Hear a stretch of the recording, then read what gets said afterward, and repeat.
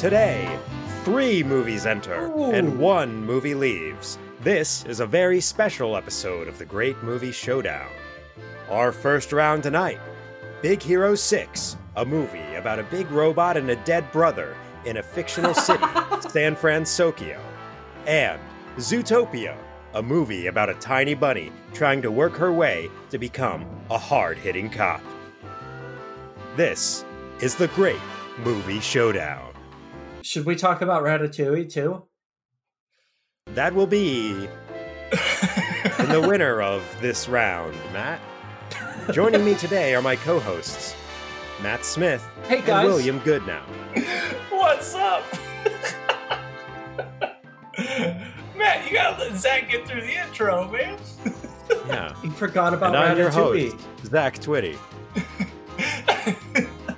Ooh, that's a solid intro right there. Oh, anyway, that's Matt, beautiful. you wanna... Yeah, so we have 3 movies this time. If you've listened to our previous episodes, and especially the first episode, I explained how we have 4 play-in rounds between movies that we like.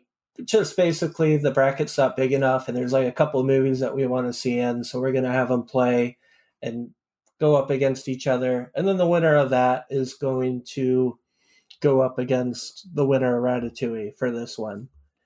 So yeah, that's the reason why we're going to do Zootopia versus Big Hero 6 for like the first half of the show, and then we're going to pick a winner between those two, and then we will talk about Ratatouille, and then pick between Ratatouille and the winner of Zootopia and Big Hero 6.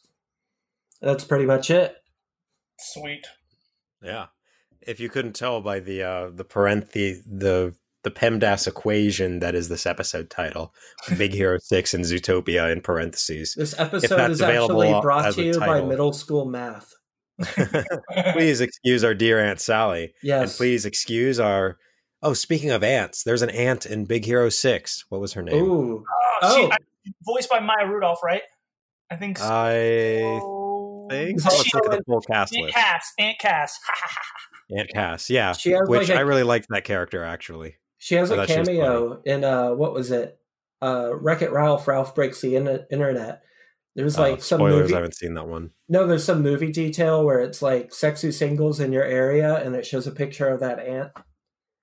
I gotta watch that now. I gotta look for that. Oh, wow. Interesting.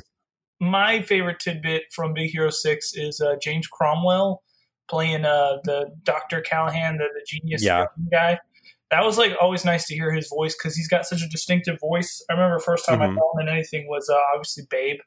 And then, it's nice to reunite with your childhood. Was he in Babe? Was he the farmer? Yeah, he was the farmer. Okay. It's been so long since I've seen Babe. I think I was probably 6 when I last saw Babe. I used to watch it in preschool every day. It was like, oh, we've got the Babe VHS or the Bugs Bunny VHS. One of you guys should Google, I'm pretty sure, just fact check me on this. I think James Cromwell was Oscar nominated for Babe. Also, Stan Lee was in the movie. I think Babe was like nominated for an Oscar as well. I think they're nominated for Oscar, but I think James Cromwell was nominated like for Best Supporting Actor or something like that. In Babe? I think so, dude. I could be wrong, but I know the movie overall, it was like Oscar nominated. Well, I thought you didn't care about the Oscars.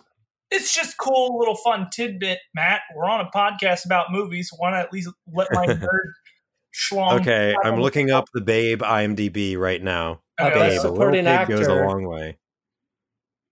We've already gone off the rails. Yeah, we have. No, Hugo Weaving was in it as Rex. I don't know any of these characters because I haven't seen Babe in over 20 years. I know it's like Baz Luhrmann production. You get a lot of Aussies in that cast. I know there was a sequel, Babe 2, Pig in the City. Yes. Which was even better. Yeah, which I only saw once because it wasn't good. Anyway, back to Big Hero 6, the movie that we're actually here to talk about. Exactly. So I like this one. I watched this movie, I think, last night. Let's talk about what it is. This is a Marvel property, you guys were saying, right? Correct. Yes, but they literally only just took the name Big Hero 6 and took nothing else. Big Hero 6 from the comics actually kind of like World War Z. Yeah, basically, because it happens in a futuristic Tokyo with like Silver Samurai and these all like kind of C and D list Marvel characters. Obviously, most of them Asian, and like it was a really cool run that they had, like limited editions, things like that. Nothing too spectacular, just really fun.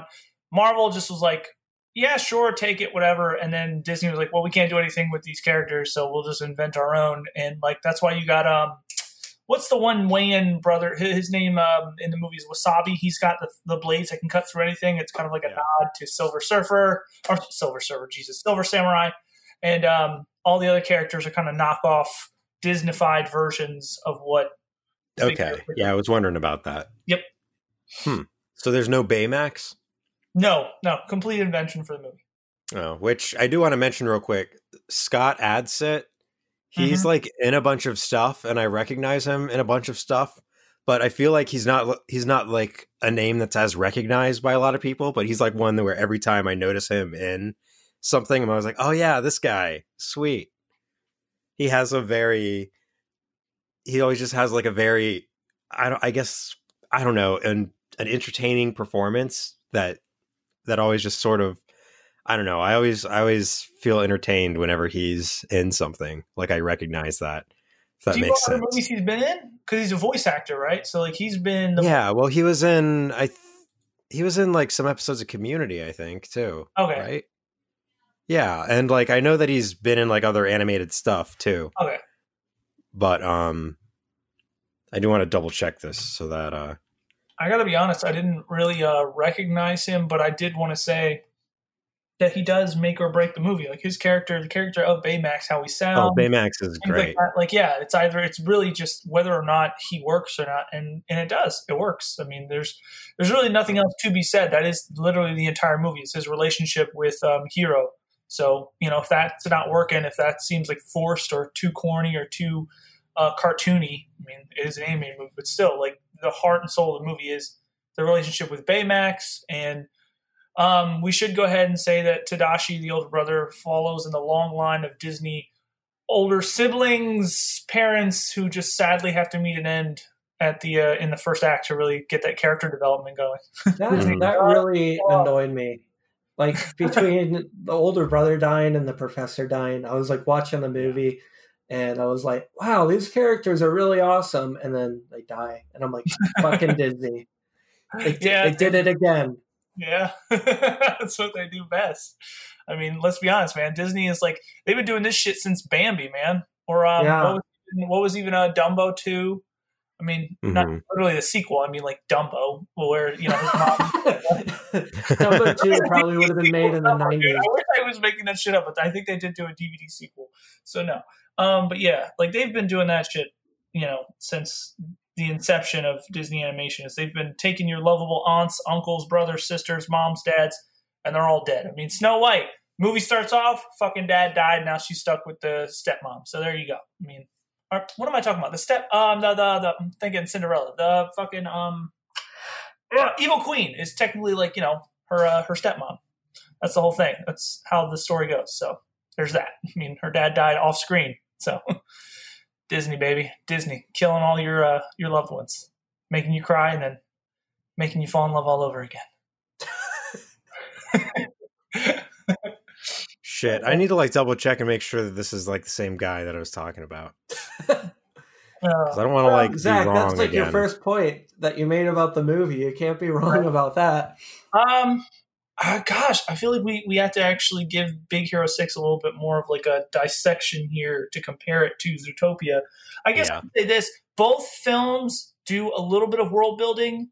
Zootopia does it obviously infinitely better. They have a much more how do you say it, a creative leeway. Well, when you're taking humans and making them into some kind, or animals, and trying to build some kind of human-esque anthropomorphized society around that, there's a little bit more than, where in future San Francisco and Tokyo are one sort of weird mashup city, and robotics has advanced to where people are doing battle bots in back alley for money. I feel like that city feels more like San Francisco rather than Tokyo. Really? With all of like the Yeah. Japanese writing everywhere? Well, I know. I mean, just by how it looks, like, because it's like more open, and I feel like San Francisco's more open. I've never been to either city, just by like looking at how those cities are portrayed. Well, I was going to say, like, if you've seen either Bullet or The Rock, both of them which take place in San Francisco, you know, like the hill areas and stuff like that in San Francisco has such a distinctive look, and that's basically what you get. I mean, to be honest, Big Hero 6 doesn't really kind of do too much as far as fleshing out the world around them, except, as you said, Zach, and it's like they just slap some, you know, Japanese looking stuff across stuff and be like, okay, this is San Francisco, and you're like, oh, okay, it looks cool. And then, like, not to anybody who loves this movie, I don't want to like crap all over it. I just want to say, like, to be honest, we're comparing the movies. Zootopia takes the cake because it really kind of fleshes out even the machinations of this world. I mean, right down to it's not like spoiler. I can't imagine like the work that they put into Zootopia with all the different like areas, like even like the little mice village area that they built. I just want to be in the same room as the individual who literally wrote the scene with the sloth being at the DMV, because I want to high five him, hug him, kiss him, and give him everything that he deserves. Will you do it really slow if you high five him? Oh, it was fantastic. Oh, it's one of the greatest scenes. That was like their teaser trailer, pretty much, right? Because I remember seeing that before. Well, because it was such a slow scene, it takes up the whole trailer. But it's so perfect. Like, even if you saw the trailer, when you were in the theater, you were waiting for that scene again because it's so. It's like art imitates life. I mean, if you've ever been to the DMV. In popular media, the whole thing about the DMV is, oh my God, it's so slow. When I actually went to get my license at the DMV, it was really quick. So maybe that's just a Florida thing where we have a really quick DMV. And maybe they listened to our complaints and made changes. Like I went like 8 years ago, like when I first got my license, and they like gave me a number, and then I just waited for like less than an hour. Then it happened. Yeah. Well, to get and back then all to the other stuff you could do over the phone or online. To get back to the movie comparisons, I do want to say this. Zootopia follows the detective, the bright-eyed detective in a corrupt city narrative, and it does it in such a creative way. And obviously, once again, you guys, we're going to revisit this. Pixar kind of perfected it, and then Disney Animation stole it for this movie and really worked it, which is the buddy, I guess in this instance, it'd be buddy cop formula, right? And they do that really well. And then you flip it back to Big Hero 6, which once again has the buddy formula. You got Baymax and Hero. And I got to admit, if I can compare two things, is that like Big Hero 6 follows this almost trajectory of the traditional superhero, what you call it? Like superhero, what am I trying to say here? Origin story? That's the cat. Yeah. And that is a cat messing with my blinds. But what you're looking at here is like what I got from Big Hero 6 is the scene where Hero finally like straps the rocket boost to Baymax and he's in the armor and you get the first flight. It reminded me of like that first scene where Peter Parker's like swinging through the city, only it's like a B version of it. Like if I were to put it on a grade scale, A++++ would be the first Spider-Man when you're really seeing him swing and like really enjoying like the craziness of him chasing the bad guy. Whereas in Big Hero 6, if I gotta be honest, because it was so ingrained in superhero lore at that point, like we had seen it a million times before, you could literally trace that to other superhero movies, like it just didn't really have the same effect for me. I preferred the scenes between him and Baymax, like when they were alone, like when Baymax flipped out, went like code red, I guess you could say, and like attacked everybody, and then my gosh, I definitely want to talk about that scene. Yeah, the conversation he has with him in that scene afterwards is really great. I like that. I appreciate that. That's when the movie's like at its peak. But it just doesn't have enough of that for me as in comparison to like Zootopia's emotional weight, where it even goes into, obviously, let's just say what it is. Like it lightly touches on like racism and like, disparity and injustice and stuff like that. But it is Zootopia or Big Hero 6? Zootopia. Yeah, Zootopia. Right?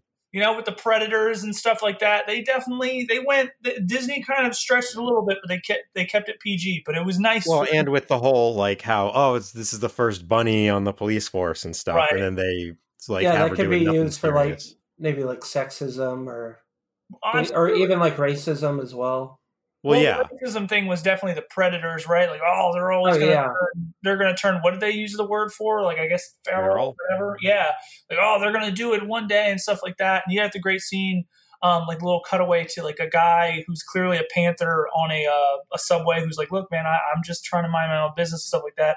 And it was really great to see them do something like that and make it feel organic to like the story. It's really cool to see like, who's doing it? And then, of course, the big bad just falls flat. I mean, Disney really, I can't even give Big Hero 6 a big props because as much as I love James Cromwell, you kind of figured it was Callahan by the end. You're like, okay, it's him and whatever. And all right, we don't really care. What do you mean by the end? You mean when they reveal that it's him? Yeah, right at the end, climactic scene where everyone's the team now, and he's got the when they go to the quarantine island or whatever. That villainy, which still like it looks visually cool, but let's be honest, it's just like literally he controls a giant erector set full of like stuff, and that's it. Yeah, I mean, I thought that the whole microbots thing was a cool concept, and that was neat. But also, like, how was he able to fabricate that many like microbots that quick?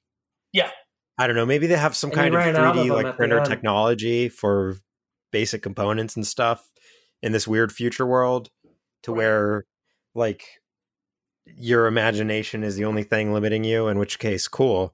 Why did no one like think of this sooner? And this like kid had to do it.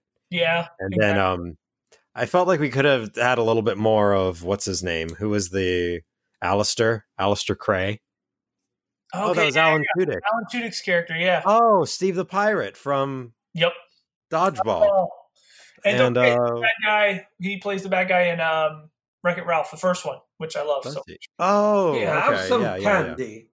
Yes, that's Alan Tudyk. I love Alan Tudyk. He's great. I love him in everything. I think he was a robot in iRobot too. Yes, he was. Yes, he was. Wait, he was Sonny? Yeah. He's so good, dude. I always thought that movie was good, and then when I got older, and then people were like hating on iRobot, and I'm like, I thought it was a good movie. I got to see Alan Tudyk as Wash on Firefly, and that was always awesome. And then I saw him, obviously when they made the movie, I loved him even more, and I cried, and I hated Joss Whedon for a while for killing him. But spoilers. Anyway, whatever, man. The movie's old. Anyway, can we talk about like some of the highlights of Big Hero 6? Yeah. Yeah. Go ahead, Zach, you first.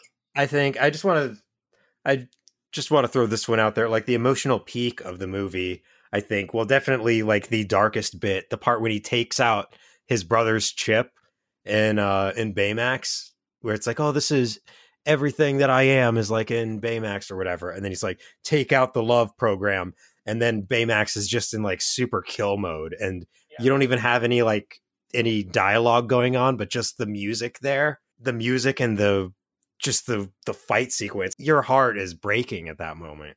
Yeah, at least mine was. I was like, no, Baymax, this goes against everything that his brother wanted. And he just like wants this guy to die and to be brutally murdered by his dead brother's robot.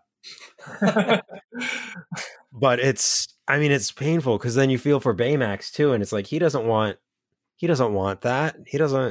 He wants to help people, but he pulled the thing that made him help people out and only left the kill chip in.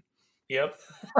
That's sad. It's true. No, it was really effective because you had spent so much time with Baymax, and obviously we got all the cute scenes with him. So like to see them immediately flip that switch, quite literally, it was really effective. And like you said, they drowned out all the major sound effects, dialogue, anything. It was just that score. And so it did. It hit its peak right in there. And like I said, the scene that happens after it was really great. But I got to admit, like, that was it for me as well. Like that moment for me was really great. I love the character design, but that goes without saying. I mean, anything Disney, like, they just throw buckets and buckets and truckloads of money at like really good artists who just do really good jobs. I mean, what more can we say is like heap praise upon them, like even for like Baymax, which once again, Zach, we were always going in on Pixar and like how they do texturization. You could feel that type of fabric that Baymax the vinyl wrap. And Baymax as a character he's very fun. He has this, I guess, like you see this a lot with robot characters where they sort of have this, what's the word, like slightly autistic view of the world, I guess, where everything is sort of just in this very literal sense of it. And they're like, when he tries to help Hero and he just is like, oh, affection helps with loss and stuff like that, like calling all of your friends to be around you, just because, just very textbook, this is how to help a person. Yeah. So do this in the most literal sense. And it's very endearing, it's very charming, and it's very like awkward, but in just a fun and engaging way. He's a very just fun character to watch, and to see him develop and grow as his own, as he like learns about Hero and the world around him and how to help people and be a better caretaker.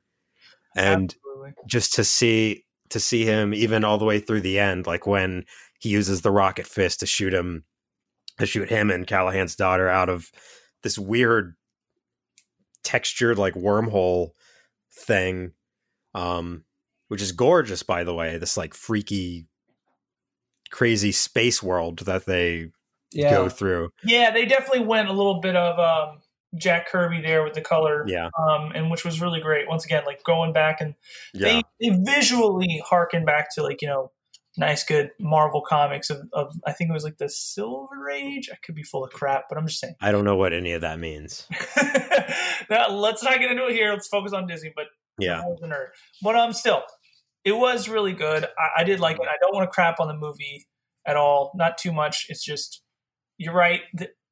Anything centered around Baymax is great. Even like the opening sequence where you really see him. Remember in that like beta armor, that green like armor when he first meets him. Oh yeah, the weird like Kevlar stuff. That whole chase / fight scene is so funny. It's so great. Baymax is great in it, where he's reminding everyone to buckle in and stuff like that.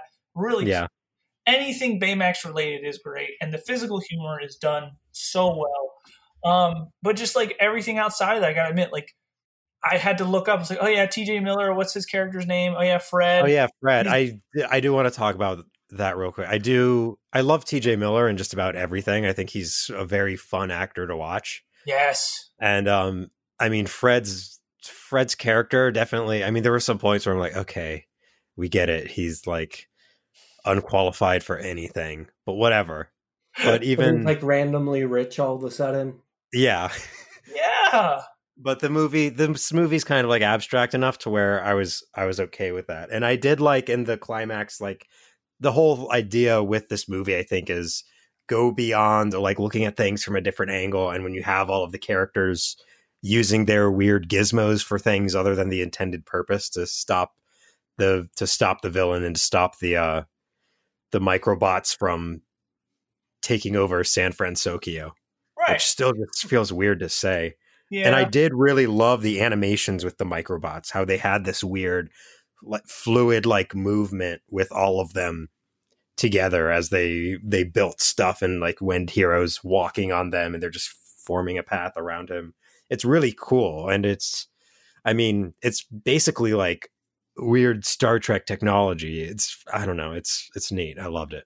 No, you're absolutely right. It does. It's very visually stimulating. It's visually creative as well. Like I said, that final sequence where it's like, you know, the characters that are below, like I guess the mist or whatever it is, and like what's her one Go-Go, the one who like has the speed dials on her feet and she goes really fast. Her way of like getting out of her little thing was really creative and fun, and visually seeing her, like she almost goes right into what would be, I guess you can say, the lens, like when she's cutting through and you see like the red sparks that are now flying. So, like it is visually creative, but I mean, I gotta admit, it's just like I said, the movie as a whole, when it's over, I'm like, wow, it was really great. Oh, I love Baymax. But if I'm ranking it or if I'm comparing it to Zootopia, I feel like Zootopia gave me a little bit more depth as far as like the world. And then also it didn't have the weight of having to go through. I mean, let's just go through the main characters. I think there's Honey Lemon, Go-Go, Tadashi. Like I said, what's the one guy? Did I miss anybody? Whatever his name is. Right? I'd say Wasabi. Wasabi. Like you've got all these side characters. Who's the other guy? Yeah, we have to explain what it is they do. Whereas Zootopia, even though it does introduce a lot of side characters, you're really kind of just with our Bunny and our Fox, and it's really kind of their growth together, and they're figuring it out. Yeah. And so you get to know a lot more about them, and you feel like you get to know them more. And they're also a little bit more complex. It's fun. The relationship is cool. And I mean, how could you not root for that bunny, man? Because I mean, once again, Disney nails that character design. She's I mean, great. I loved her. I thought she was great. I do too, man. Yeah, we should probably talk about Zootopia a little bit Yeah. before we get to our the what's it called? Well, the voting. Like I said, if we're comparing it, like just think of like that sequence where she first gets to the city and you see like all the animals have their specific, like, you know, they use their attributes to do their jobs and stuff like that. But I did dig. Oh my God, hold on, wait a minute. I'm now reading it. How did I not put two and two together? Jenny Slate, who is amazing. My girlfriend loves her as well. Like we both kind of gush over seeing her and everything. She plays Bellwether, who's the main villain. I knew I recognized that voice. Oh, I love her. Okay, anyway. Jenny Slate, if you ever hear this somewhere in your life, I love you. Anyway, Oh, shoot. I'm showing your girlfriend. No, she knows. We both love her. But anyway, the world design is so great that even like, I think when you get to close to just past the midway point, I might be putting it wrong, is where they meet our one-eyed Black Panther character who's like, you know, mysteriously kind of like been attacked at one point by our feral Dr. Otter character. Because, I mean, I don't want to break down a whole story point, you guys. I don't think we need to give a full synopsis, but there's a mystery going on of like a doctor who is, you know, trying to make up, I guess, like someone made up something to turn predatorial animals feral, and they're attacking the lesser known. It becomes like this big thing of like, you know, it's a very deep political stuff. I really dug it with what Zootopia was doing. And you get to this point, and the set design is so great. Like it's dark, and there's like a little bit of rain, and like now it's like a jungle setting, and they just got more room to play. And not to mention, like that chase sequence is really creative, and they're falling from multiple platforms through like a bridge or whatever, and like there's a rail car, I guess, that's going through after that. There's so much stuff. Think of like the dam sequence with all the wolves, like that great setup. It is really well done and really creative, and I really dug it. I think the world building in Guys, Zootopia, real quick, like, I want to mention, apparently there was a post-credits Stan Lee feature scene in Big Hero 6. Yeah, he plays Fred's dad. Yeah, well, I remembered seeing like his picture in the mansion, but I didn't watch the post-credits scene. So now I feel like a fool. No. Well, I just watched the movie the other night for this podcast. But now I feel like I didn't get the full Big Hero 6 experience. I'll watch that after this. Is that going to change my vote? I don't think so. It's not really all. I mean, it's the traditional Stan Lee Marvel cameo. So I mean, it's a minor Marvel property, and so they did a thing. It's a cute little scene, you know, where it's fine. There's a GIF that popped up on the internet where it says, "And to think that I'm now part of a Disney animated feature." But yeah, to get back to Zootopia, Nick Wilde, as voiced by Jason Bateman, is amazing. But let's just talk about that smooth, terrific voice of Idris Elba as Chief Bogo. Which, if you don't know who that is, he's like the I guess the bull character, right? Like you don't know. Well, what is he? He's like a he's a buffalo. What are they called? Buffalo. Yeah, well, buffalo. It's like a specific kind of buffalo, right? Yeah, African buffalo is what it says. Yeah, and he's terrific. I mean, I can't get enough of Idris Elba. Is it a wildebeest? Is that what they're called? I think so. I don't know. I'm not a zoologist. I don't know. Well, because he has those weird horns. Yeah, wildebeest, where they have those creepy horns. Alan Tudyk is also in this. Alan Tudyk plays Duke. Alan Tudyk is in both movies that we're reviewing today. Is he in the third one? Plays the weasel that steals. I don't know if you guys remember. Like it's the first little chase of the movie where she chases him through like Rat Town and stuff. Yeah. And then the Rat sequence. It's that weasel that she's chasing. Alan Tudyk plays him, and it's great. Chong is in this, and also J.K. Simmons. Yeah. Oh, J.K. Simmons is the mayor. Right. Yeah, that's right. Yeah. And then, is that the lion? Yeah. Yep. Okay. Mayor Lionheart. I was saying something before. I feel like with the world building with Zootopia, like this feels like a movie that needs to have like a sequel or maybe even like two other movies. Just people do also ask, will there be a Zootopia 2? I really hope there will be, man. I want the Rat Mafia back. Is this so much? November 24th, 2021. Yes! Zootopia 2. I'm ready for it. I'm built for it. Where did you see that? At when I went to Zootopia Cast there was a thing that said people also ask, will there be a Zootopia 2? So I clicked on it. Well, I'm on the Wikipedia page, and all I see is an update from June of 2016 saying that they're talking about a Zootopia sequel. So apparently the Wikipedia page isn't up to par. Well, this is the fandom wiki that I'm looking at.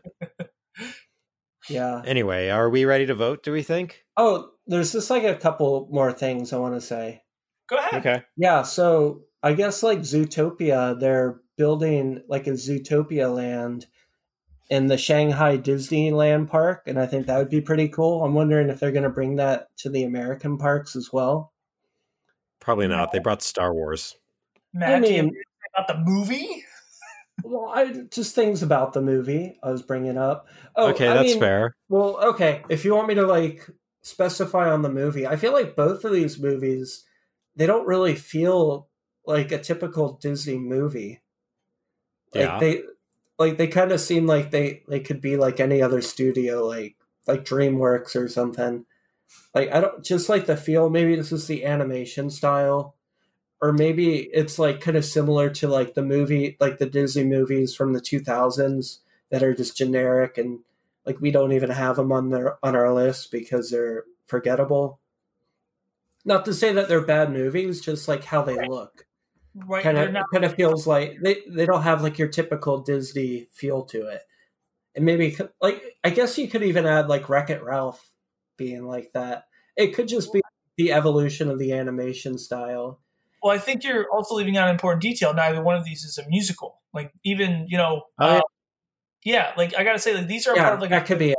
Yeah. A trilogy of modern Disney animation was like it was I think it was did Wreck-It Ralph come out first or no? I think it was Wreck-It Ralph, Big Hero 6. Wreck-It Ralph came out in like 2012, Yeah, so Big Hero 6 is 2014 and Zootopia is 2016. And it was like this little trilogy here were Disney animated films that were not musicals. It was very distinctive. Well, I think it was mostly like traditionally the 3D films were never musicals in that sense. I mean, like there was music in them, obviously, but oh yeah, definitely. Yeah. But yeah, I mean, I can see what you're saying, Matt. Especially like, let's be fair, like we're none of us think of Zootopia or even Big Hero 6 as like top tier Disney animation. But if we're comparing the two, I guess we should get into that, right? We can just go ahead and pick them. Should we? Are we ready? I'm ready. All right. So here we go. Matt, do you want to go first? Sure. I'm like okay with Big Hero 6. I'm not like a huge fan of it. Like it's a fun movie to watch, but I just don't feel like that connected to it. I do like Betamax or whatever his name is. Baymax? I guess you don't like him enough to remember his name. Wow. I like Betamax better. Betamax. Okay. Oh yeah, Baymax. I think he's cool. And like I'm a pass holder for the Disney parks in Orlando at least. So I see him there all the time. I haven't really met him yet because I'm not that interested in meeting him. Oh my God. Like he makes me happy. His character is pretty good. And but like the movie overall, it's like okay. Dropping. Like Zootopia is a more entertaining movie. It has like better development and I like the dynamic between Judy Hopps and whatever that fox's name is. Nick Wilde. Nick Wilde. Like Jason Bateman. Like we were talking about a Michael Keaton renaissance before. Like maybe there's some sort of Jason Bateman renaissance going on because he was like doing dramatic roles as well. Or maybe he's just always been awesome and maybe I just didn't know about it. Kind of, yeah. I mean, everything I've seen him in, I've enjoyed. Yeah, I mean, he's not like amazing and Horrible Bosses, but he's also like he's been in Zootopia, he's been in Game Night. He's been in that one movie where he plays like the creeper, the gift Horrible or Bosses. Something. So he's really good. He's also in Ozarks. I haven't watched it, but that's getting really good reviews. So I think there might be like a Bateman Bateman renaissance. No, this is my time to shine. I'm like I'm maybe like over speaking my welcome, but yeah, Zootopia. All right. Will. Zootopia. Yeah. All right. Well, I was going to go with Big Hero 6 I knew just you for were, some Zach. Why? What gave it away? You just were talking so nice. The way you're eyeing up Baymax the whole time. Yeah, definitely. Yeah, I did enjoy that. I've always been a fan of robots. I always just really liked robots and thought that they were cool. And there were a lot of fun, creative ways that robots did cool stuff in this movie, and a lot of the fun science and things. It was definitely hard. I mean, I do really like the Hops and Nick Hopper dynamic, or Nick Wilde dynamic. Like that. Yeah, they're not married yet. They're not. But those are very entertaining characters to watch also. These are both great movies. I guess well, that's all that we'll hear. I guess Baymax wasn't able to be a good enough caretaker to get his movie through to the next round. Nope. You're going to make me cry. Yeah. What are we going up against? Now we got Zootopia up against. Say it again, Matt. Ratatouille. Oh, snap. This rat with a heart for the culinary arts is about to step into the ring. Despite what his family says and what they choose to eat. And what they want to use his abilities for. I honestly, Zach, I know you remember. What movie did we go literally scene by scene with? We had to actually stop like near the end of the episode because we would have literally stretched to like 2 hours. I think that was Monsters Inc. Yeah, Monsters Incorporated. And I feel like we could do that with Ratatouille, but I don't think we should because it's that good. It's Ratatouille to me is like the penultimate. Actually, there are a lot of people that consider it the best Pixar movie. Mm-hmm. And I don't fault them for that. There's too much not to say about this movie. I mean, from the opening sequence about, rats and you've got Patton Oswalt. I love Patton Oswalt. I love him so much. Like, he's so great. It was so great I was like, is that who I think it is? Like, I love his stand-up, dude. And then it was, and I was that much happier about it. And then I think David Schwimmer plays his brother in the movie. Let's look. What's his name? Schwimmer or no? It's hard to look on the cast because like half of the description's in French. Hold on. Pompidou, the health inspector. Correct. I did love all the Frenchness too. Yes, dude, and the food animation, like when they're cooking and stuff, like it's amazing. Oh yeah. Making detail that is put in there. But here's one that I need to talk about is where is he at? Brad Garrett as the voice of Gusteau. God, I love Brad Garrett. Oh yeah, that was a fun character. I loved how they had Gusteau as this ghost behind Remy the whole time. Yeah, like it was like his conscience and yeah, he's like, hey, I'm a figment of your imagination. He's like, yeah, it's weird. It's like Dexter when his like stepfather or his adopted father is like telling him what to do the whole entire time in later seasons. You got the OG Bilbo Baggins, Ian Holm playing the main villain who's trying to shut down our good guys. Yeah, Ian Holm. That's Bilbo from the original. Really? Oh my god, I had no clue. Yeah, man, doing some really good voice acting there. But a couple of things that was also that villain. Oh, he kind of has the Smeagol-esque vibe to him when you mention Lord of the Rings. That's right. And he's like going crazy like the whole entire time trying to figure out, am I imagining this rat? Nobody else sees this rat but me. Yeah. Right. But I love how it just consumes him. I mean, I don't know if we should save it for later on in the conversation, but I'm just going to go ahead and say his beautiful name, Peter O'Toole, as Anton Ego. Oh, yeah. When he comes in at the end, character, there's so much to say about him. But that's what I mean. Like, I feel like Matt or Zach, Matt, whatever, whichever one wants to jump in. Like, we really should at least try to at least. We've got to kind of talk about this a little. Okay, so the beginning, just at least the first third of the movie. Like I say, we could stop like right at when he actually gets to Paris, like before he gets into the kitchen, so we can go there. The opening of the movie. Yeah. Opening of the movie. Go ahead, you guys. So, I want to talk about the villain. Or not the villain. I guess you would call Skit, or not him. Who is he? Ego, the second antagonist, I would say, because he's not a villain. I wonder he's not portrayed that way. He's portrayed as like this vampiric character, which even when we first line ever doesn't he? He's like, I don't like food. I I love love it. it. And if I don't love it, I do not swallow it. Yeah, got this whole crypt keeper thing going on. But even when the whole thing about the stars and all that, I love that they introduce him straight in the beginning. Like in some of these movies, we've had it where you get the villain introduced like partway through. Right. Or not the villain. He's not a villain. He's the antagonist. But yeah, I guess. I mean, I don't even think he's the antagonist. Truly, I don't. Yeah. There's Skinner's definitely the villain. That actually think he's the villain, and they like call him like he's the greatest Pixar villain. I'm like, he's not a villain. He just has a job as a food critic. He's not.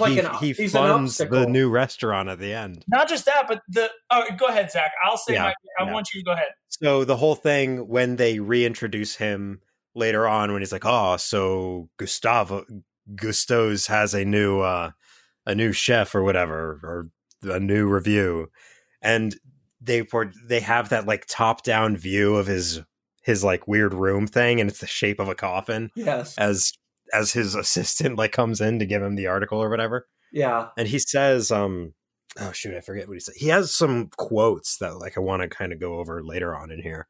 I think they have character quotes on the IMDb page. I swear, if you click on his character. Yeah, but there's like a really good bit about like critics. And his job at the end. Yeah, he does it right here. Actually, they have the whole paragraph right here on IMDb. I don't know if you guys want to read it. I definitely feel like it's worth mentioning because that's kind of like what we're doing. I got it for you, Zach. He says, in many ways, the work of a critic is easy. We risk very little, yet enjoy a position over those who offer up their work and themselves to our judgment. We thrive on negative criticism, which is fun to write and to read. But the bitter truth we critics must face is that in the grand scheme of things, the average piece of junk is probably more meaningful than our criticism designating it so. But there are times when a critic truly risks something that is in the discovery and defense of the new. The world is often unkind to new talent, new creations, the new deeds, friends. Last night I experienced something new, an extraordinary meal from a singularly unexpected source. To say that both the meal and its maker have challenged my preconceptions about fine cooking is a gross understatement. They have rocked me to my core. In the past, I have made no secret of my disdain for Chef Gusteau's famous motto, anyone can cook.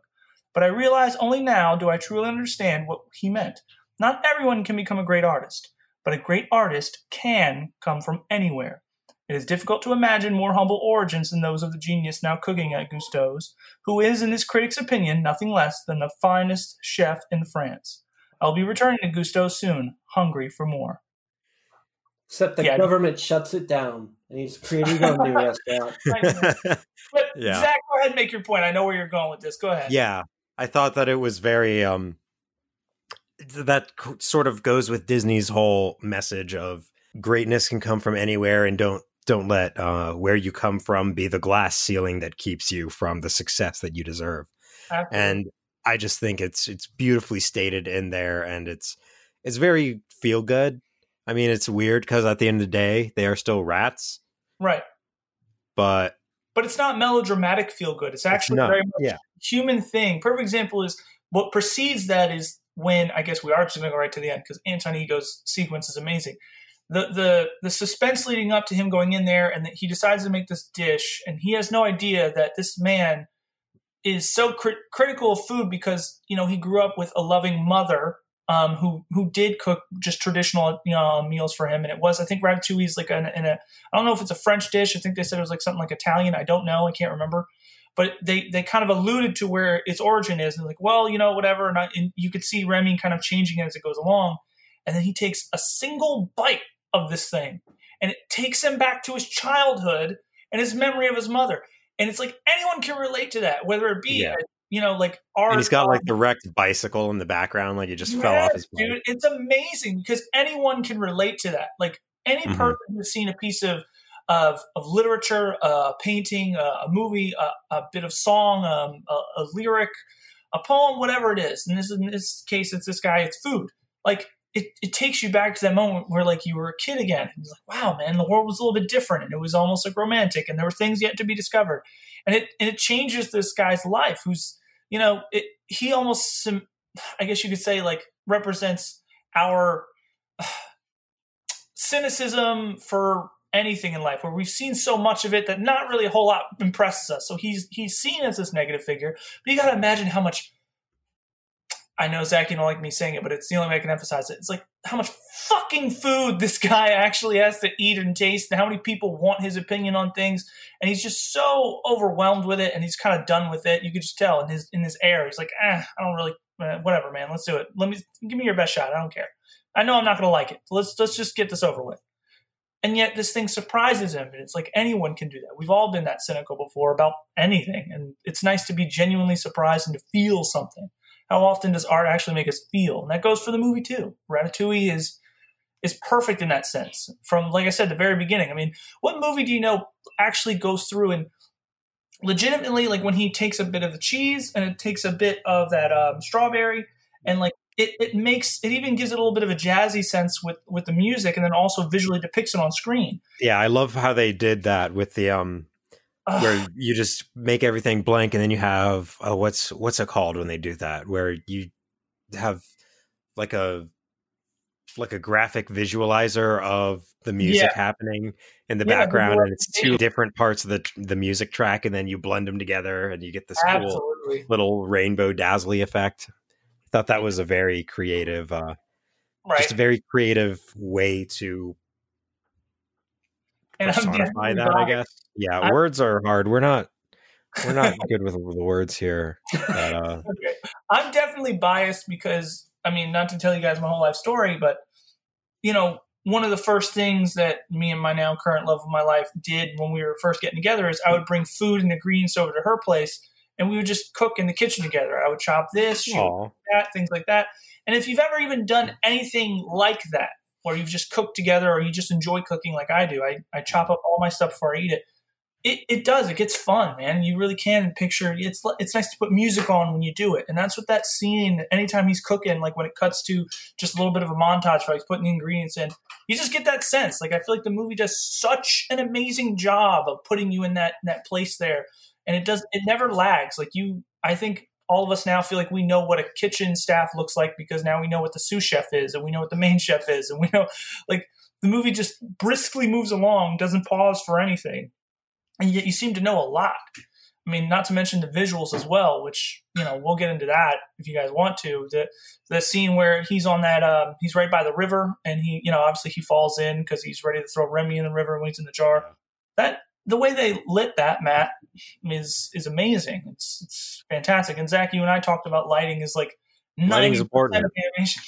It's like 90% of the, and they do all the other stuff. Just light it right. And they did, man. They nailed it. Physics are important.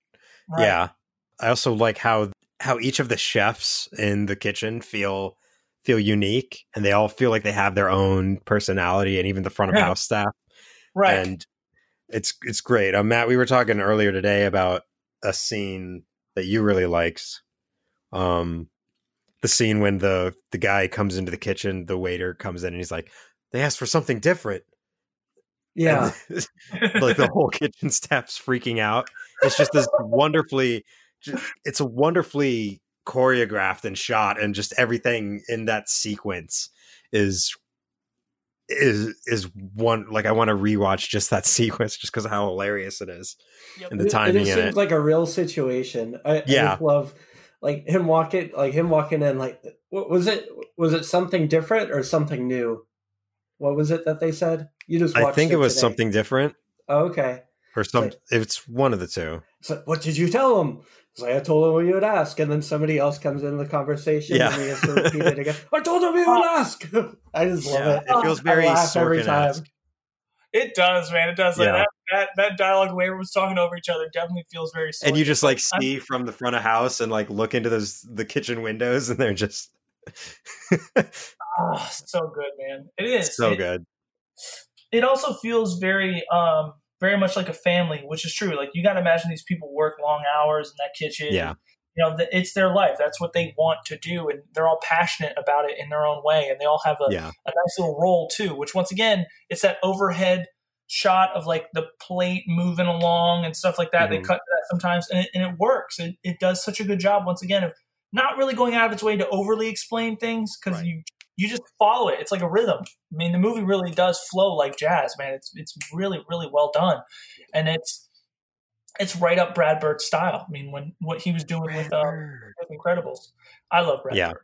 And there another thing about the fun, the chefs, where when Colette talks about how no one like just chooses to be a chef. Everybody comes from a super weird, gritty background. Like everybody there was basically an ex-convict that had done different stuff.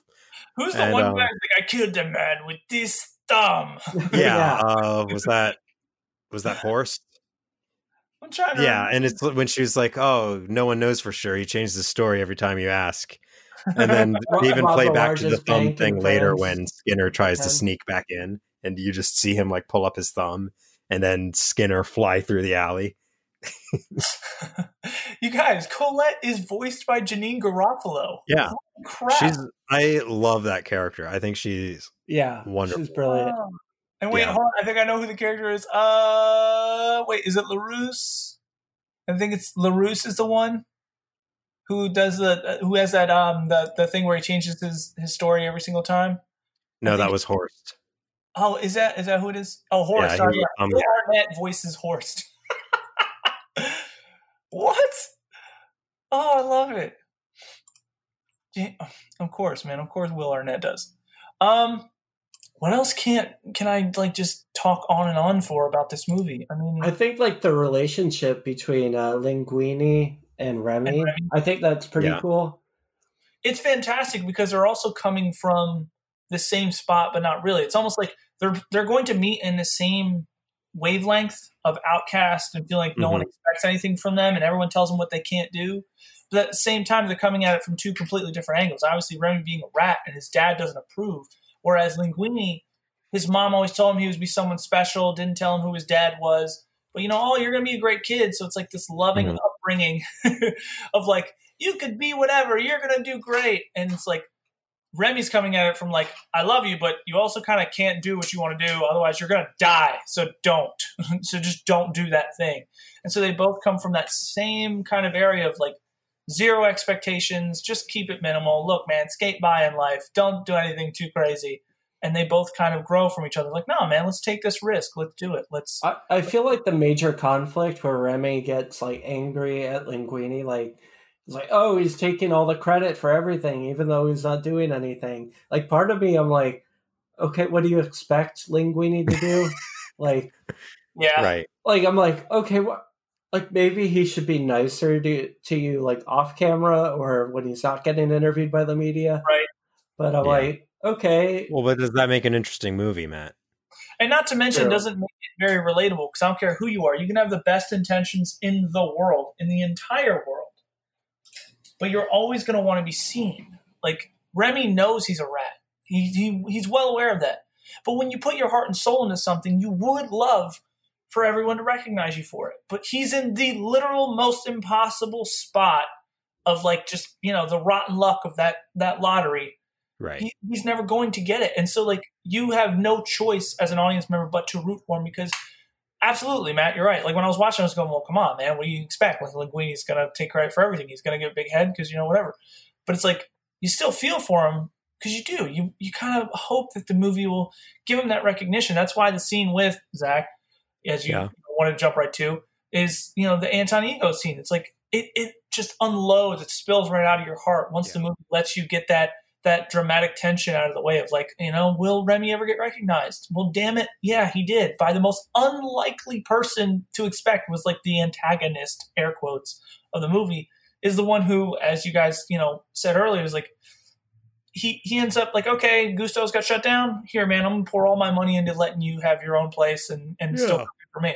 Like, that's an amazing ending. Like, it's such a beautiful movie. It's very endearing. With that. Like, immediately happier once he discovers Remy. Like, seeing him at the restaurant. He's just kind of like, he's hopeless. Like, surprise me with. He's like all happy. I'm like, wow, this guy has a personality. He's not doom and gloom in his coffin office all the time. Right. And that's what I mean. Like, it goes back to my whole diatribe before, my whole soliloquy. Even when he's like, "Oh, please bring me some. I'll have an order of perspective," and it's just like, what this conceited ass. Like, what the heck? So Yeah. The people are like, oh yeah, I'm here to order your best perspective right now. Like, it's like you're so high above the regular population. It's like, come on, he just wants to take your order, dude. But that's what I mean. It's like you get it. Like, at that point, it looks like he's a conceited ass and he's full of himself. But once you see, I mean, he kind of still is at that point. until he eats the dish. I do empathize with him in that moment after he realizes, like, oh wow, I could still be surprised. There is still creativity out there. You know, he's locked into this kind of doldrum of having to constantly give his opinion on stuff when nothing seems to really do anything for him. It all just, like I said, you got to imagine how much food this guy tastes, how often he does it. And, you know, he falls into that pit of just cynicism. And as you guys said, you know, he comes across as a pompous ass, but then the movie does a great job. And that's fantastic writing. You're right, Matt. I didn't even think about that. It's his last line of the movie is, you know, surprise me. What a great line to show like that character's immediate arc. Like, that's awesome. That's actually really good writing. Also, can we talk real quick about the Linguini Colette scene? Little chef, and then like just looks down at his groin and then looks back up. Looks so funny. Was so great. I love that. Yeah, because once again, Pixar knowing that the adults are getting dragged to these theaters. It's like, ha ha ha ha! The chef is tiny. But more about the fact that, like, when she reaches out to pull out the pepper spray, and then he goes in and they start just like making out, and I feel like there's a weird message there of, if you're good enough at making out, you don't have to worry if they pull out the pepper spray. A little weird. Or Zach, maybe it's just like I don't know what he was going to do. Oh, he was trying to kiss me. I'm okay with that. That could also because he's acting weird. Yeah, that's what I was gonna say. Like, I think she was attracted to him, like thought he was harmless, but in that moment, she's like, "Look, man, if he's gonna be weird, I'm gonna pepper spray him. But right now, like, if he kisses me, I mean, I guess, but this dude's got to do something. Like, what's going on here?" Yeah, that was kind of a weird sequence. It was definitely whatever. I love that sequence. It's awesome. Yeah. I wonder how all the chefs so after they walk out. What was that? True. Is we never got to see the home lives of the other people that worked in the kitchen. Yeah, unless there's a secret post-credits scene. Yeah, I'll have to skim through that. Then I'll have to see, because I still have the Blu-ray, so maybe it's on the Blu-ray. I don't think does Pixar really do post-credit scenes? Did you just say that, Matt? After me and Zach talked about how many other Pixar movies that have post-credit scenes? Yeah, the put that thing back where it came from, or So Help Me. Oh, yeah. And I think Toy Story. So, no, that was the Monsters, Inc. Does Finding Nemo, is that a post-credit scene when they're like, I don't know if they do the road and then they get to the water, but they're still in the bags? Yeah, that is a post-credit scene. Okay. Well, sorry. I'm one of those people. It's like, oh, credits, turn it off. The ocean. All right, now what? Now what? I guess we did talk about the main thing we want to talk about with Ratatouille. I guess if I had to throw anything left in from our conversation about Zootopia to just say that we compared it to, because I feel like all of us are talking a whole bunch about Ratatouille, but that movie's so amazing. To give Zootopia a fair amount, what? I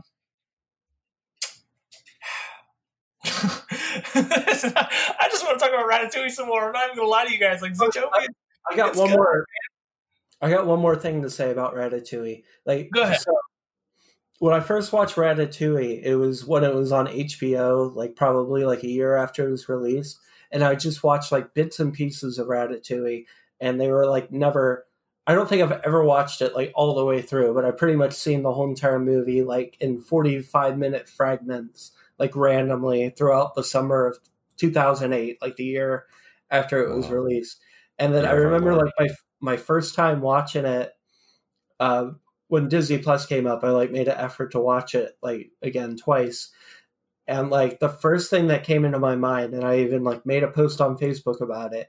And I'm like, Ratatouille is an adult movie. Like, it's not even a kid's movie. Like, this is like, it feels like such an adult movie with like adult themes and like adult dialogue. Yeah. Well, it's French. Yeah, maybe. And I feel like it does a really good job of like romanticizing Paris. It kind of reminds me of that thing with I guess like there's like a cultural shock of like people from Japan that go to Paris, Right. and it's like not what they imagined. And I think it's like due to other reasons. I don't think it's Ratatouille, but for me, Hey, do you guys remember Spielberg made those early Tom Cruise movies, specifically two, Minority Report and War of the Worlds, where he was doing something different, where he was like dyeing or bleaching the negative. I can't remember, and it gave everything a bit of a softer kind of like lights were a little bit harsher, but I guess like even like characters on the screen, if you go back and watch them, like nothing is more rigid, and the depth is still there, but like everything just has a softer touch to it. It's the best way I can. Well, that was, I think, near the beginning of color grading technology too. Yeah, but like he was literally going back and like doing this on film. I think he was, like I said, bleaching or doing something with the negative before they actually did it. And Okay.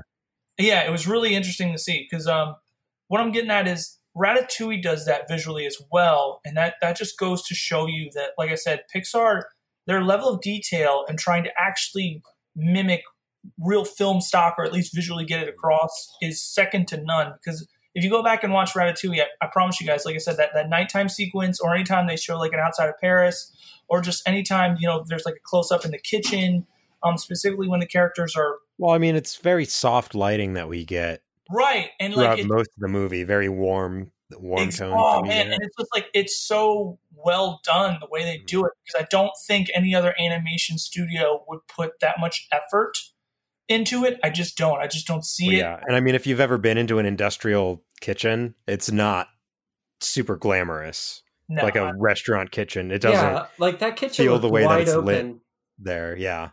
They Like have all of these nice natural light and stuff in there. Usually it's these bright ass fluorescents. It feels very emotionally draining. Everything looks gross because you're under fluorescent bulbs.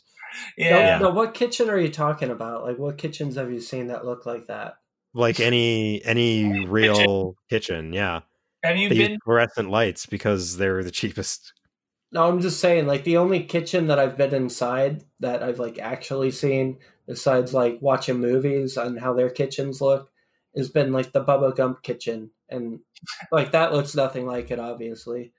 right? And I feel like the kitchen is, like, pretty small compared to, like, the rest of the place, like, where you do, like, the cleaning and, Yeah. like cleaning the utensils and everything. Yeah. But, like, I'm trying to figure out, like, what kitchens you've seen, like, if they're actually comparable to, like, a fancy French restaurant kitchen. Well, and I mean that's fair. I guess like watching Gordon Ramsay's Kitchen Nightmares maybe isn't the best example. No, I just didn't know if you like saw like real life kitchens. No, Well, I mean, when I did stuff at the baseball stadium, and I would see the kitchens. That's very comparable to a French former fancy like 5-star whatever restaurant. I don't think I've ever been. Well, in technically, it was 3 stars at this point in the movie. Well, it was, but they didn't change the kitchen to match its stars. Matt, thank you so much for making sure that all of us are held accountable for our knowledge or lack thereof of French kitchens. Meanwhile, I'm just saying, you're going to act like French kitchens don't have this natural lighting when you haven't seen one. Well, I mean, they probably don't. I was just talking about Pixar's use of actually, like, you have to develop that. You have to design the frame that would digitally enhance it to look like it's softer lighting. That's it. I don't know about... Well, I mean, that's not really redesigning the frame. It's like you kind of build out your scene and then you imagine where these natural light fixtures would logically be. And I think that's probably why they placed some of those windows in those places, was to hide some natural light in there. Like even what is it? There's some thumbnails down here that I'm looking at, and one of them has like the shot of him when he first discovers the rat, like on his hand. And you've got the skylight in there, and then it looks like you have the side light from the window that Remy's initially going to escape out of, lighting the side of his face. But anyway, another thing, I'm just going to jump to the next thing that I want to talk about, which is when Remy initially gets out of the sewer, and there's that sequence of him kind of running around a bunch of things, and he runs like in the rafters, and we briefly see what looks like a mime holding up a man in a suit at gunpoint. And then and what is he? He's like, you don't have the balls to do it or whatever. or They don't say that in a Pixar movie. well, what do they about? say? He's like, "You come on, do it. You don't have the guts," or something like that. And so then you hear a gunshot, and then Remy runs back, and they're just making out, but just immediately there. How much gun violence actually happens in France? Yeah, I do love that though, because I know you're talking about. He's running in between individual apartments and stuff like that from inside. It's such a quick moment, and then he like smells the cheese and gets led somewhere else. Yeah. But just that it's just having this. They definitely play into like the stereotypes of France. Mm-hmm. This whole Paris, the city of love, and all that. Yep. And even in that like opening bit, I loved all the bits where they showed the TV and Gusteau and that whole how they built up that character and sort of threw in his little quips and his whole philosophy and his mantra out there in such a digestible way where you really just like this guy. He's like this world-class chef, but he also feels super approachable and just super lovable and endearing, and just the love of food and of cooking and just making really good food. I definitely second that. My favorite little gag they do is actually when you see that our bad guy Chef Skinner is going to license out the image and make like a frozen food products, like frozen dinner. And you see all the versions of it, and you get to see the amazing voice talent that is Brad Garrett do all these different versions. Yeah, that is awesome. And it is so great. Like they're finding new ways to sell out. Yes, it was so good, man. Mark coming soon. And what was like there was like a line in the beginning where he's like, he reminds me of another famous chef, Chef Boyardee. Like his insults are brilliant. So good.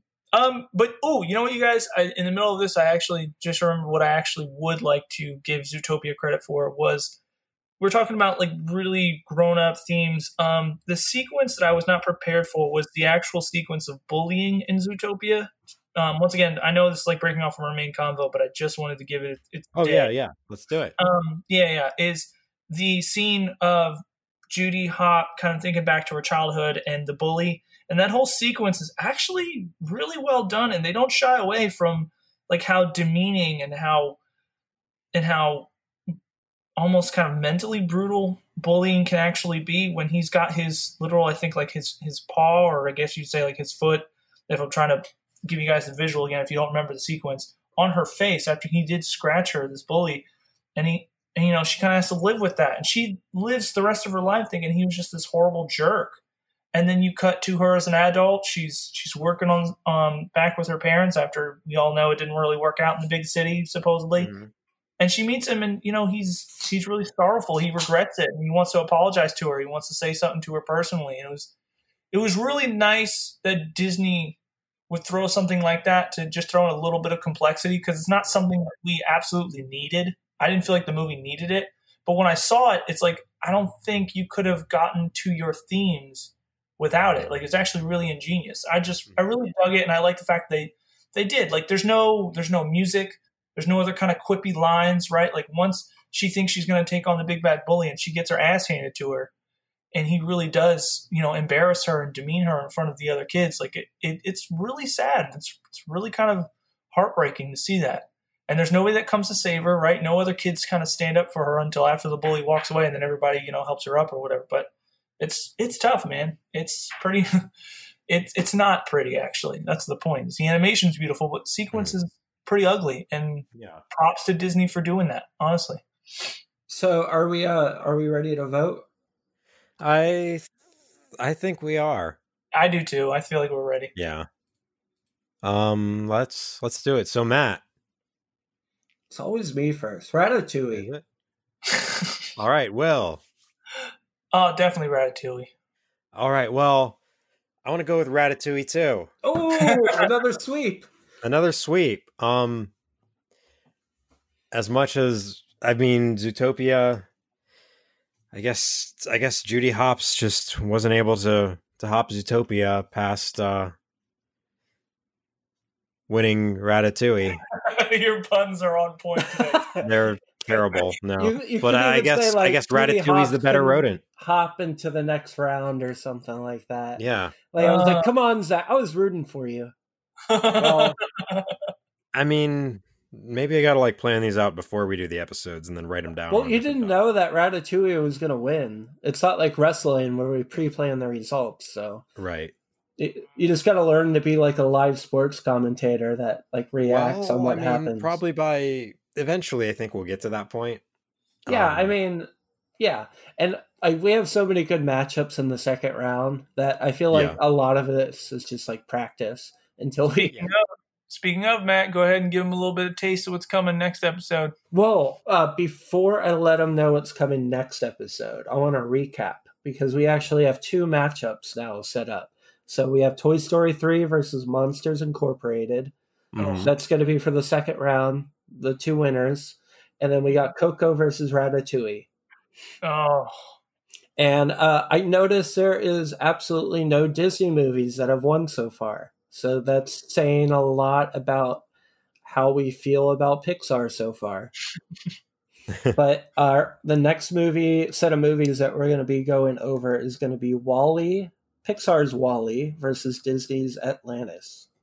Ooh. All right. And also, before that episode comes out, there is, Matt, do you want to talk about the special episode that's coming between those?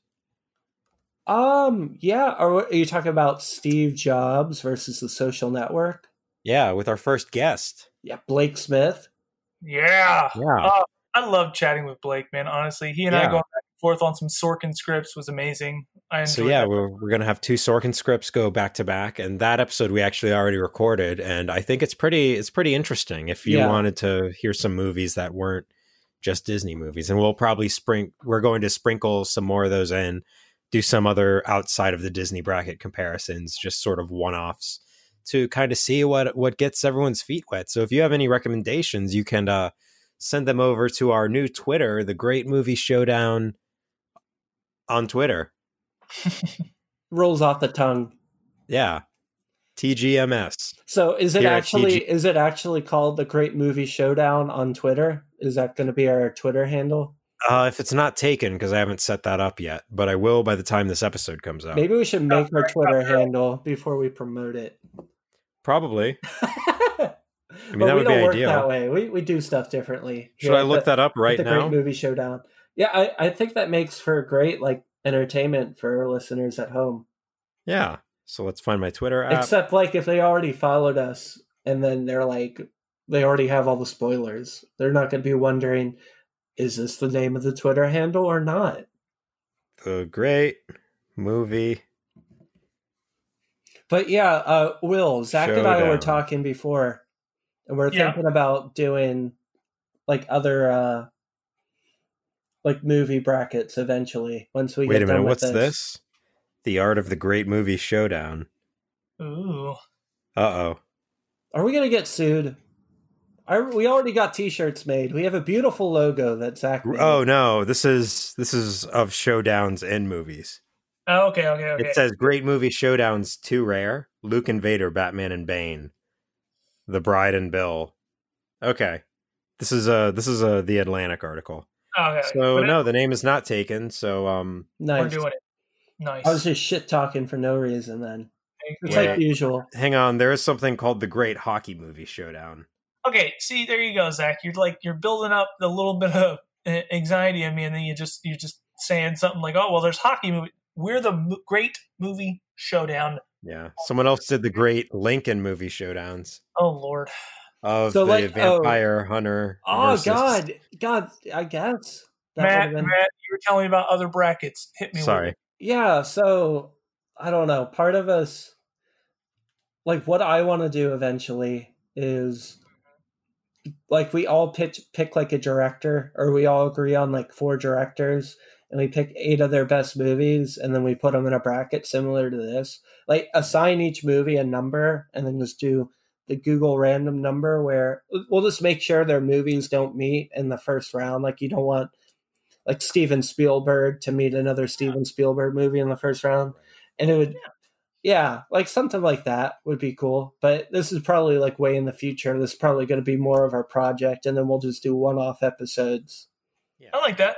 I definitely like that. And ranking just our favorite directors' movies. I mean, why don't we do that as well? Don't forget, like we can just. And I feel like with that one, we can probably get Blake Smith to do. Yeah. Absolutely. Anything involving Paul Thomas Anderson, am I right? Yeah. And you'll probably want what's his face. Oh yeah, good old what's his face. Oh, that guy. The guy that made 2001 Kubrick. Oh, Stanley Kubrick? Yeah. Like Stanley Stammer. How could you forget? Makes carpets cleaner. Oh, wait, do you want to end this show? We should probably cut out the rest. Oh. Like all that shitty talk. Yeah, so this has been the Great Movie Showdown. Don't forget to, I guess, subscribe. Check us out on YouTube at nicethrowproductions.com. And send us your nudes. Don't do that. But do review us on Apple Podcasts and whatever. And yeah, keep listening. We'll keep reviewing. Did we talk about the next round? We already did that, didn't we? Yeah, this is the part where we start fading out. Wait, did you talk about the next round? What was the next round? Wall-E versus Atlantis. Yeah, you did. Okay, never mind. Stay tuned make sure you check out those two movies before next week's episode, so you can be with us and be in the hot seat. Oh wait, we didn't do the one thing that we do. We didn't look at Google Trends. Oh, fuck off. So anyway, Zach, you got to do the thing that you do is Google Trends. What's up, man? Oh yeah, let's check out Google Trends. Okay, so first, let's check out Big Hero 6 versus Zootopia. Why don't you be right about Big Hero 6? Big Hero 6 is going to get the main. Because everyone loves Baymax, man, I'm telling you. I bet you. Hang on. Ooh, Zootopia. Zootopia spiked right before coronavirus on February 2nd. Oh, okay. And also right before November 10th through 16th. It's spiked. Interesting. So let's weird related queries Birdman trailer. Okay. So now let's check Zootopia by Ratatouille.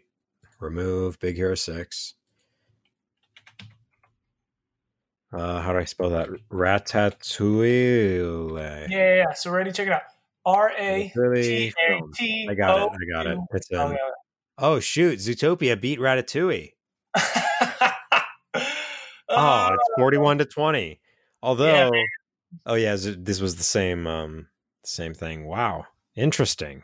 Yeah. So it looks like the audience may have some upsets for us this time. Yeah, I kind of figured that though, because people really dig Zootopia. I know that much. I know kids like it a lot more. Ratatouille is much more, as Matt was pointing out earlier. It's much more of a adult film, so I can see why kids would really care too much. And I feel like Zootopia is kind of an adult film too, with kind of the overall message.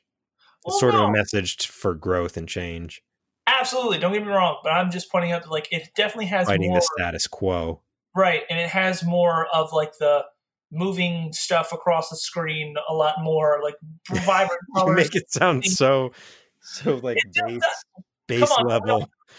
Yeah, there's stuff moving across the screen more in Zootopia. You know what I mean, man. Come on. They've got the big chases every few minutes, and it is. It's definitely it's geared more towards kids in that regard, but it has a lot of adult jokes. Zootopia is a quality movie. Ratatouille. All right. I'm sorry. Let me say it. Zootopia is a quality animated film. I feel like it is a really well done animated film. Ratatouille is just a good damn film. Regardless of whatever genre, it is really good. It's that good. All right. Well, I think this is probably a good spot for us to call this episode. We've anyway. So thanks for joining us today for this episode of the Great Movie Showdown. And it looks like we'll be seeing Ratatouille in the next round against someone else. But before that, we've got a different movie showdown. This is the part where we start fading out because we've said a bunch of this information already. Right. Anyway, so. We can't do the same song over and over again. We can't. We gotta do a Ratatouille song. This has been a Nice Throw production. Nice throw, Matt.